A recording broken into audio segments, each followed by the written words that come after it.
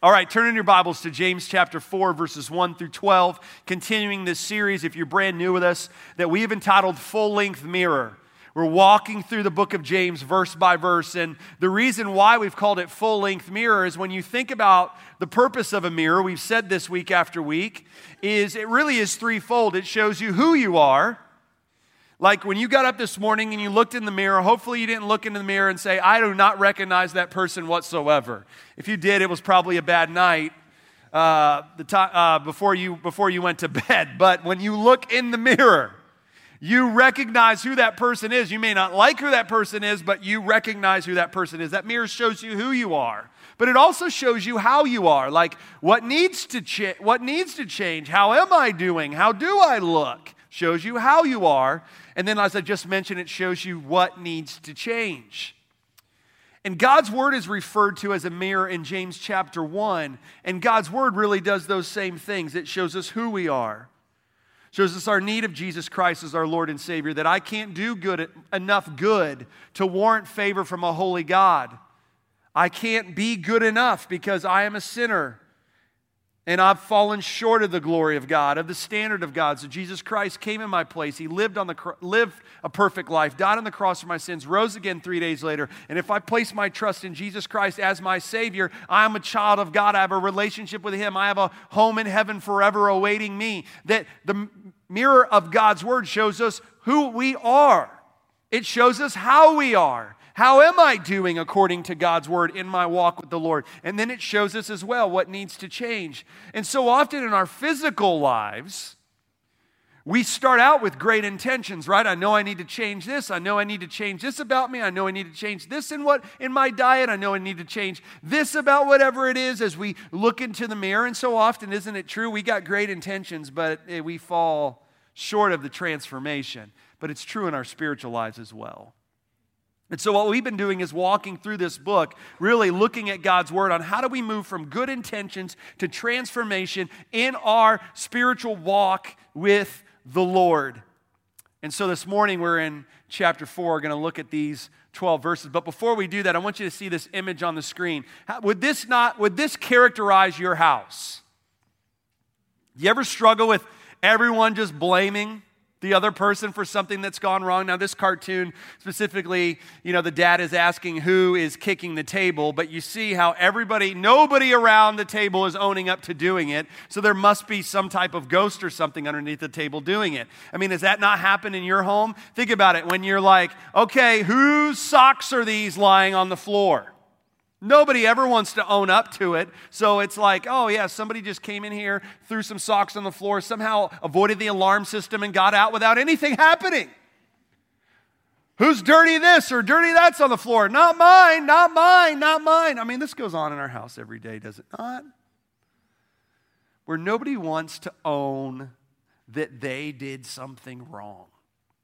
Well, the title of this message this morning is this: The Blame Game. And I'm sure this goes on in every one of our households. But the reality is I think it oftentimes happens in our spiritual walk with the Lord as well. And when we look at what James has already had to deal with in this book up to chapter 4, what we see in this book is there's a lot of strife going on with the Jewish Christians that James is writing to. Remember in chapter 2, he's talking about the strife between the rich and the poor and the favoritism that's being shown. In the beginning of chapter 3, he deals with people that want to teach, that think that they should teach, when in reality they shouldn't teach. And so there's strife going on there. There's strife with people exercising selfish ambition and jealousy based on what someone else has versus what they have. And we've seen already through this book that there's all this strife going on in the Christian communities that James is writing to. But lest we be too high and mighty, the same type of stuff that goes on in our homes. It's the same type of stuff that we have to deal with in this church and churches all across the country. Why? Because when you have two sinful people living under one roof, you know what you're going to have? You're going to have conflict. It's just a reality. And so as we look at this passage of Scripture, and we're going to read verses 1 through 5 here in a moment, here's the idea that I want you to get today. It's this: that when I choose to blame, I am choosing also not to change. That when you make the choice to blame, and I make the choice to blame, I'm also making the choice not to change. Look at verse 1 with me. James starts out this way. He says, what causes quarrels and what causes fights among you? So obviously, this is going on in the Christian communities that James is writing to. He says, is it not this, that your passions are at war within you?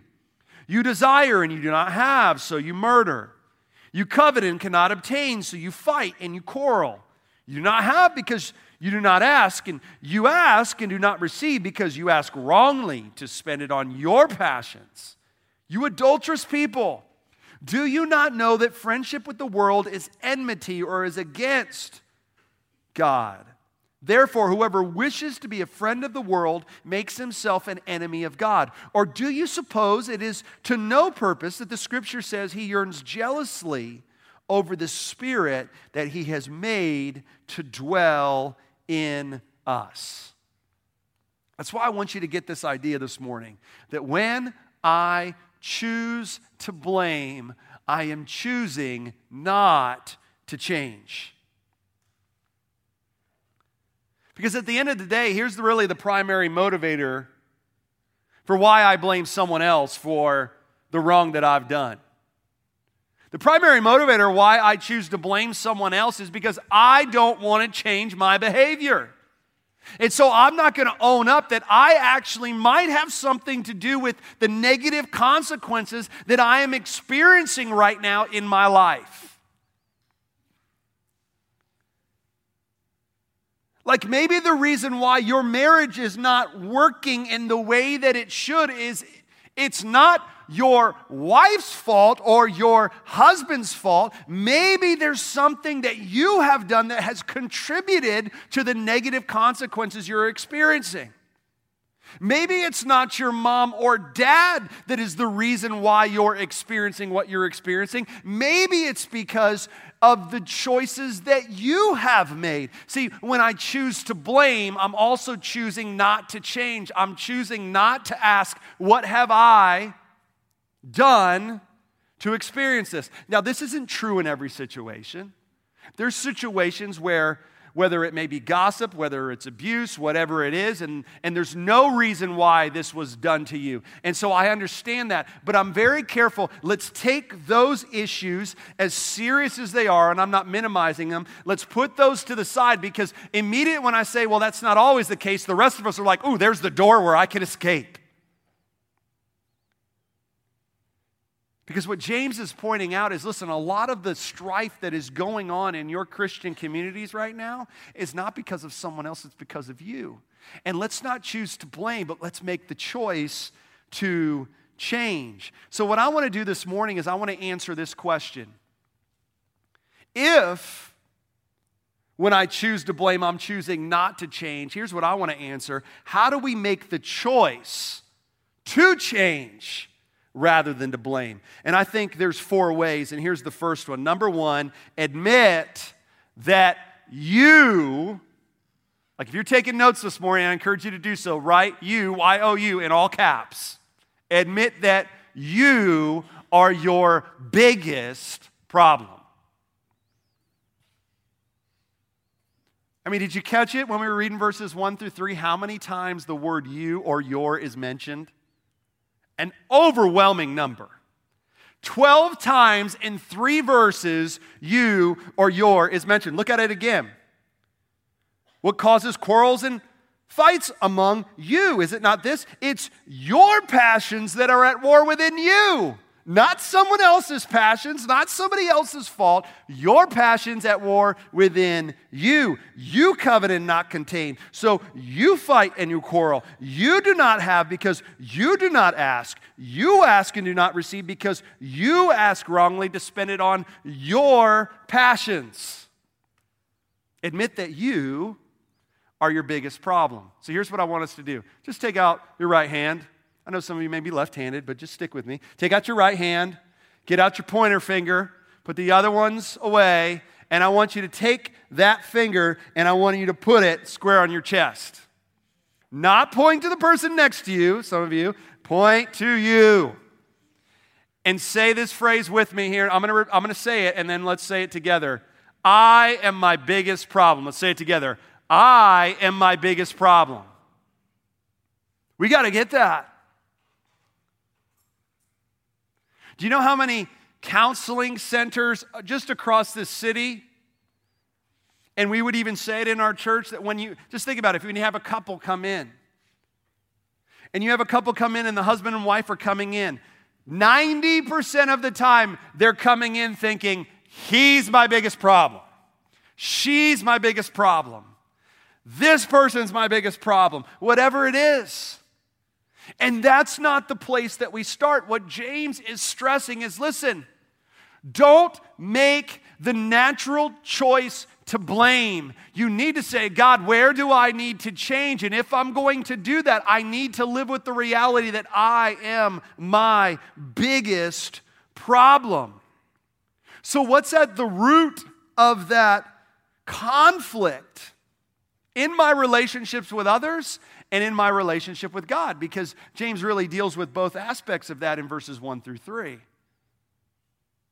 I mean, what's at the root of me wanting to blame rather than to change? Here it is. It's my selfish, sinful desires. Does it not say that in verse 1? It says, what causes quarrels and fights among you? And then look at the way James answers it in verse 1. He says, it's your passions that are at war within you. It's my selfish desires that is at the root cause of the conflict that I'm experiencing in my relationship with others and even in my relationship with God. It's my selfish desires right here, not over there, here.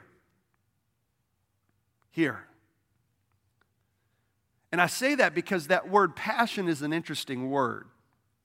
It's literally where we derive our English word hedonism. Some of you are like, well, what does that mean? Here's what hedonism is.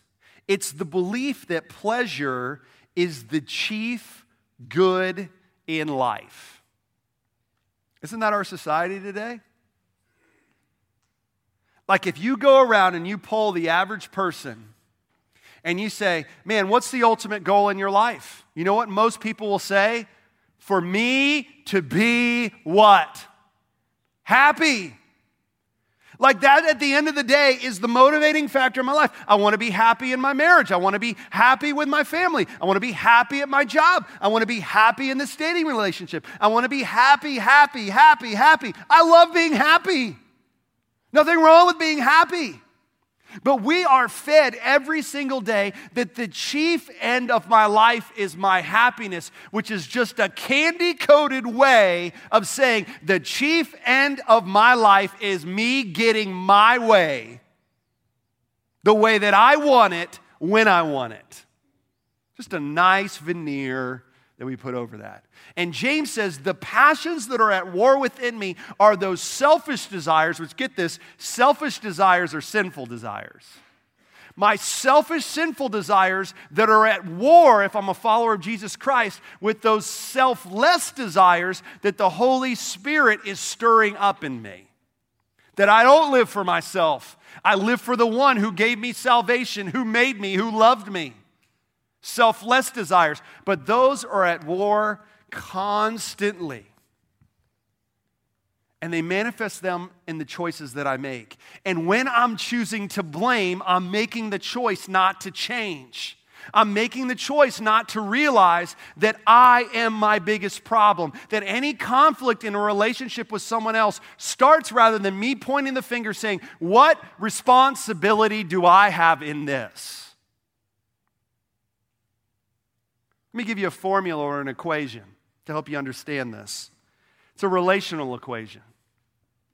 See, some of us in here are experiencing tremendous conflict in our relationships, whatever that may be, with other people.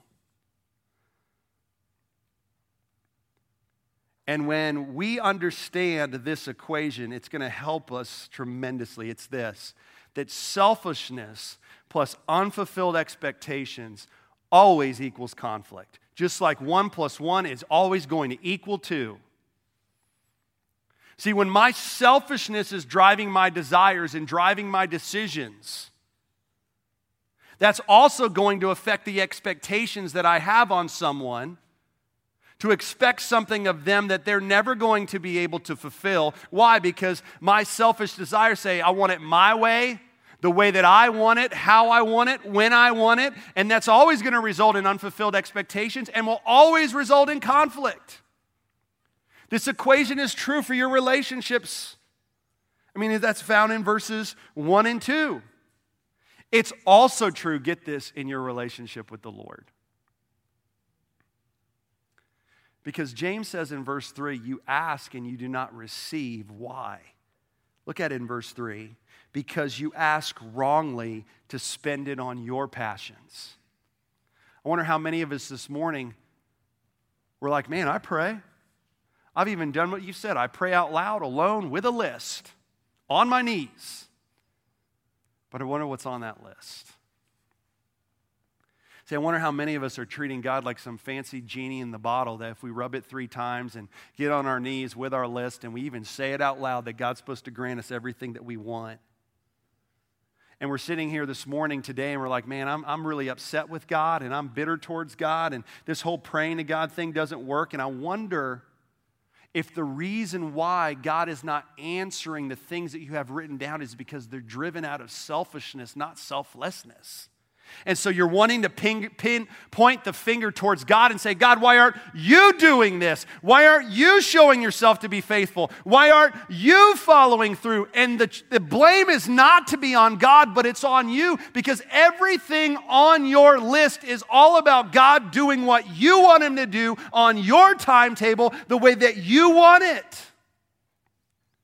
And James says that's why you're not receiving, is because you're asking wrongly to spend it on your passions, your selfish, sinful desires. And so the first thing that we need to understand this morning, if we're going to move to actually say, man, I want to make the choice to change rather than to blame, is number one, we need to admit that I am my biggest problem. Here's the second thing, and it's found in verses 4 and 5. Accept that God will never bless your cheating heart.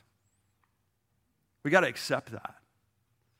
Look at what James says in verse 4. He says, you adulterous people. Now, can we stop there? If you're asking me, man, if you're going to confront someone of something that they're doing wrongly, Johnny, how should I approach that conversation? I'm probably not going to say you start off saying, you adulterous person.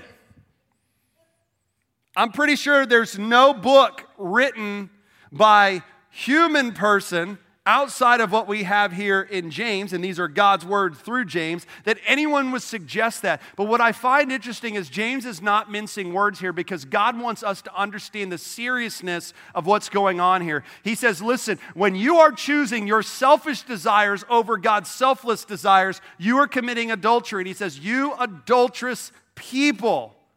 We're going to touch on this more. It's like, wake up. If you weren't awake yet, now I'm calling you an adulterer, so wake up. That's what James is doing here.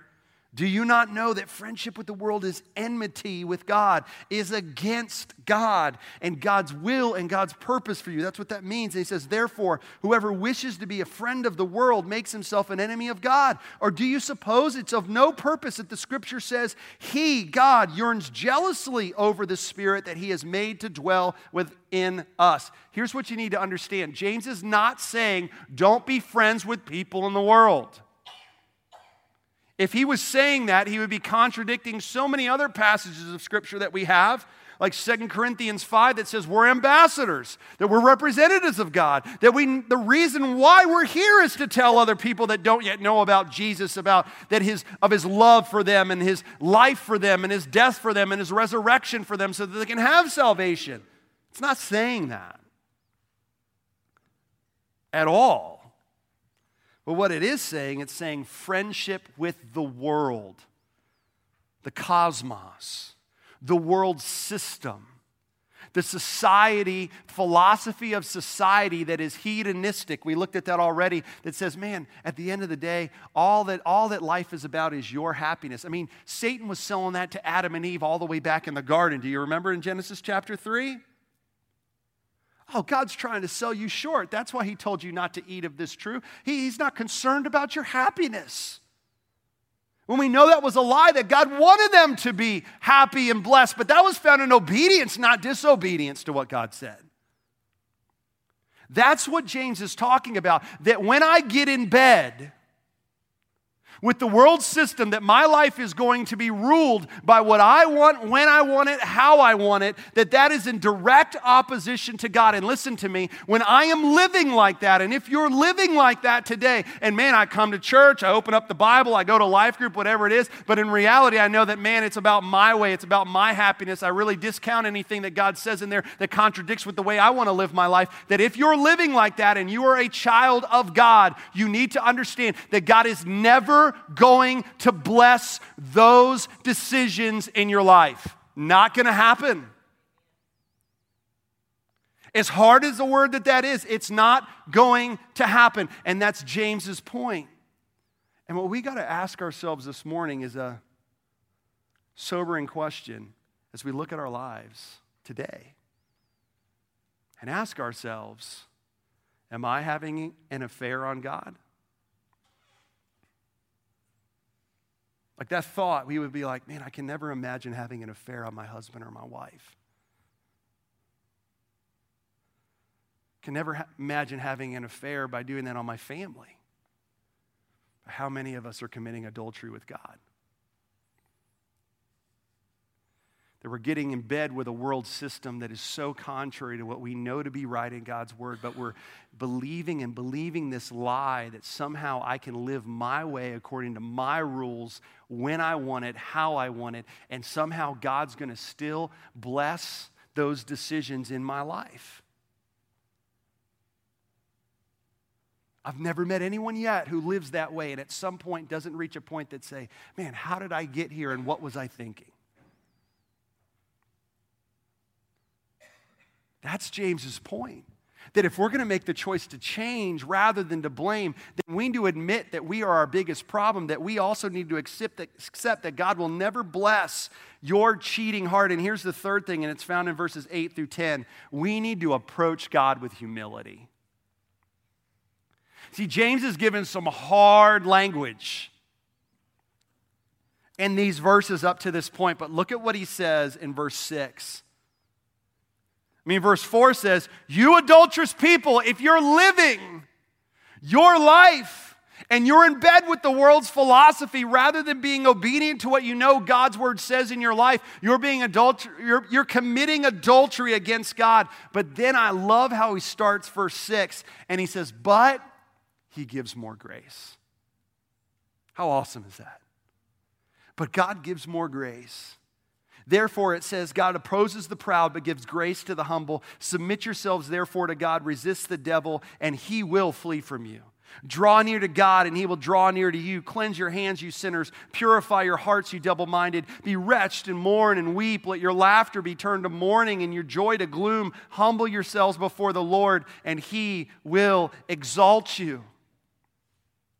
That if you're here this morning, and you've been living your life blaming everybody else for everything in your life, and you're like, man, I haven't accepted that I'm my biggest problems, and I haven't admitted that, and I haven't up to this point accepted that God's not going to bless a cheating heart, and I'm seeing that, and I'm convicted this morning of me trying to live some double life and believing that I can serve two masters when God's word clearly says I can't. Then I want you to understand this morning that it doesn't end there, that you can approach God with humility.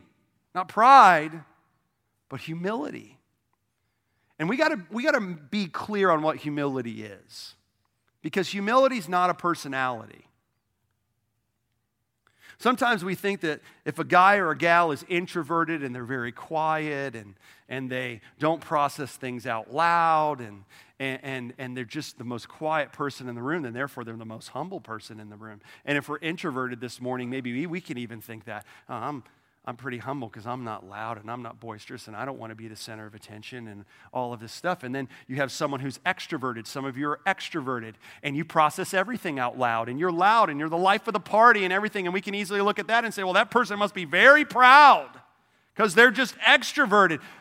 Humility is not a personality. I can be the most introverted, reserved person and be full of pride in my heart. And I can be the most extroverted person and be too loud and process things out loud too much and be the most humble person inside. So what is humility? I think it involves two things. Number one, it involves an awareness. And second of all, it involves action. Here's what I mean by that. Humility first starts with awareness, an awareness of who I am and who God is. Because when I'm aware of who God is, then I'm also aware of who I am not. See, it starts with an awareness. God, I realize I'm not God. God, I realize that I'm not the one calling the shots. God, I realize that I'm small. You're great. God, there's an awareness there that I realize who you are and who I am not. But it doesn't stop there. Then it leads to action, because humility is a do thing, not a feel thing. It's an action. And don't you love how when you look at this passage of Scripture in James 4, specifically in verses 6 through 10, we see that awareness and action being emphasized, because the first thing that James starts off with after he confronts these Jewish Christians with their sin is he says, listen to me, understand this, like Romans 2, this reality about who God is and His loving kindness and His grace ought to lead you to repentance. So let me make you aware of who God is. He is a God of grace. And the first way that I approach God with humility is I have an awareness of who He is. He's a God of grace. And the beautiful thing about that is His grace transcends my sin. There's no sin too great that God's grace can't cover. Some have called it this way. It's the gravity of grace. It's that idea that grace flows from its highest point and reaches the lowest point. That God's grace flows from God, and you're never too low or you're never too far to where God's grace cannot run towards you.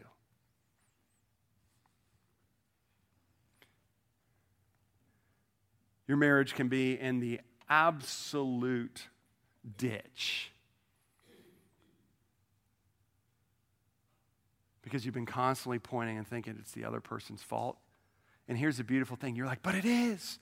He or she did this, he or she did that. But the beautiful thing is when both people in a marriage are both believing that they're their greatest problems, you know what? That stuff gets taken care of. When a family, when a mom or a dad and a child or however they old realize that I'm my biggest problem, both sides get taken care of. When a friendship, when they realize that, both sides get taken care of. Whatever it is, when people in the church realize that, both sides get taken care of. But it's an awareness that motivates me to exercise that humility is, man, God's grace is greater than any part of my sin. It's that law, it's that gravity of grace that it flows from the highest point and reaches to the depths of whatever it is. God's grace is greater than my sin. God's grace is greater than my weakness. God's grace is greater than insurmountable circumstances. God's grace is greater than whatever I deem impossible. Because He gives more grace. And this morning, that needs to be the motivating factor for you to confess your sin and say, God, I am going to admit that I'm my biggest problems. I'm going to accept that you won't bless an adulterous heart. And I'm going to approach you with humility because I am going to relish with the awareness that you give more grace. That's the type of God you are. And that awareness motivates an action. That what we find in verses 7 and verse 10, it motivates an action that says, Lord, I want to place myself under your authority. I want to submit myself under your leadership. I want to take my life, and rather than it be above your word, God, I want to place my life underneath your word. God, I want to realize that you're the one that's on the throne, that I serve you, not you serving me. God, I want to understand that true blessing and true joy that outlasts a circumstance rests in you, not my way, but your way. God, you're wanting to bless me with things that last and contentment and those things that I'm searching for in my way that I'm never finding, that God, those things are found in you. And so God, I want to submit myself under your authority, that's my action, but because that action is being driven by an awareness that you give more grace. And when we submit ourselves under his authority, what happens is we experience the power of the Holy Spirit. Therefore, we're able to resist the devil and he flees from us. But that awareness also brings an action that says, not only do I place myself under his authority, but by placing myself underneath his authority, I'm also running to him for forgiveness. I'm calling my sin, sin. Do you see that in these verses, in verses 8 and 9? Draw near to God and he'll draw near to you. Don't you love that? That no how far, that maybe in my life, man, God was right here and I was right here and we were walking in arm to arm together and we were serving the Lord, but over time I started to get caught up into thinking that my way was better and I've drifted away from the Lord. Oh, God hasn't moved, but I was the one moving, and I've gotten so far away from the Lord. But the beauty of understanding God's grace is there's no distance that's too far to where I can't turn around and walk back towards God, and God's standing there with open arms. James says, draw near to God, and he'll draw near to you. Cleanse your hands, you're sinners. He talks about weeping and mourning, that your laughter is turned to gloom, not in some like, let me just beat myself up because that's what I'm supposed to do and giving penance for my sin. But it's the weeping and the mourning to understand, let me not be dismissive of my sin. Let me not just treat it as, oh, no big deal. No. I'm going to see my sin the way that God sees it. I'm going to ask forgiveness of it. I'm going to stop being flippant with the way that I'm living, and I'm going to mourn over it and see it for what it is, but understanding that when I do that, God gives more grace. That's how we approach God with humility. And here's the last thing. It's found in verses 11 and 12. Fourth way I choose to change rather than to blame. Number 4, I avoid judging others' motives. Can we all just admit right now that that's a hard thing not to do? Can we just acknowledge that? Thank you for the one person that said amen. Everyone else agreed with you. Look at what it says in verses 11 and 12 as we close out this passage. It says, do not speak evil against one another's brothers. The one who speaks against a brother or judges his brother speaks evil against the law and judges the law. But if you judge the law, you are not a doer of the law, but a judge. There is only one lawgiver and judge, he who is able to save and destroy. But who are you to judge your neighbor? What he's saying here is stop acting like you're the one that makes the rules. There's one judge, his name is God. There's nothing that takes him by surprise. There's nothing that avoids, that slips under his radar. He's aware of every single thing going on at all times in the world around us and the universe around us. But you're not the one that makes the rules. Man, if you've got kids, how many times have you had to deal with that one? Right? The oldest wanting to boss around the younger, and the younger saying, you're not the boss, right? Because there's something inside of us that wants to be the one to make the rules. You ever remember in elementary school, you're playing with that one kid who wants to change the rules in the middle of the game because it's not going his way, and you just like, that guy drives you nuts. What James is saying, stop trying to change the rules. You're not God. Stop judging other people's motives and focus on what you can change. And what you can change through the strength and the power of the Holy Spirit that resides within you if you're a child of God is you. Trust me, if we all had magic wands and we could change everybody else, that would be a beautiful thing, would it not? But the same power that resides in those people who are followers of Jesus Christ resides in you. And your responsibility and mine is to focus on me.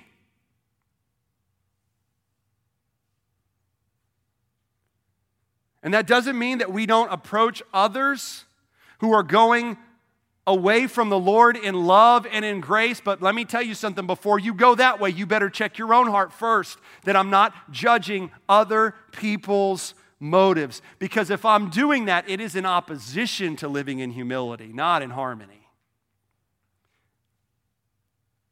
Judging other people's motives and living with humility will never work.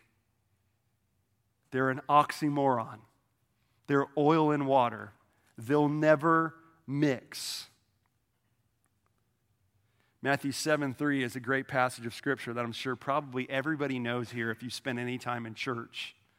You may not know the reference, but you'll know it when I say it, where it says, "Why do you see the speck that is in your brother's eye, but do not notice the log that is in your own eye?" See, here's what I'm responsible for. I'm responsible for how I see myself. I'm responsible to open up God's Word and to look in the mirror of God's Word and say, God, I need to recognize that I'm my biggest problem. God, I need to examine my heart and see if I'm falling into this trap of thinking that somehow you can bless a cheating heart. Wait a minute, God, I need to make sure that I'm approaching you with humility every day, that I have an awareness of who you are, and I am submitting myself to you every day based on that awareness, that I'm keeping a short account and confessing my sin to you on a daily basis when I want to go my own way. God, I need to make sure that I see myself the way that you desire me to see myself. See, that's what I'm responsible for. I'm responsible for how I view others. Because I can always find someone who's worse off than me. I can always find someone to say, well, I'm not that far gone. But where's the humility in that? Where's the selflessness in that? And I can choose how to respond. See, I just want to take a moment and, this week as I was looking through this passage of Scripture, I was like even thinking to myself, man, what's the statistic? I wonder if there's a statistic out there of the percentage of people that blame others for something that's their fault. And then I kind of laughed at myself because I was like, well, there's a reason why there's no statistic on the internet for that, because the answer is 100%. 100%. There's not one person in here who doesn't struggle with this. And so I want us to take time this morning and just examine our hearts, just as the music's playing in the background, and let's go to God and say, God, where am I not believing that I'm my biggest problem? Where am I fooling myself into thinking that you'll bless my cheating heart? To give time for you to approach God with humility this morning and rest and confess in the reality that God gives more grace regardless of how far you may have drifted. And then we need to say, God, where am I judging others' motives and judging people with a different level of grace than you give me? Let's just examine our hearts right now.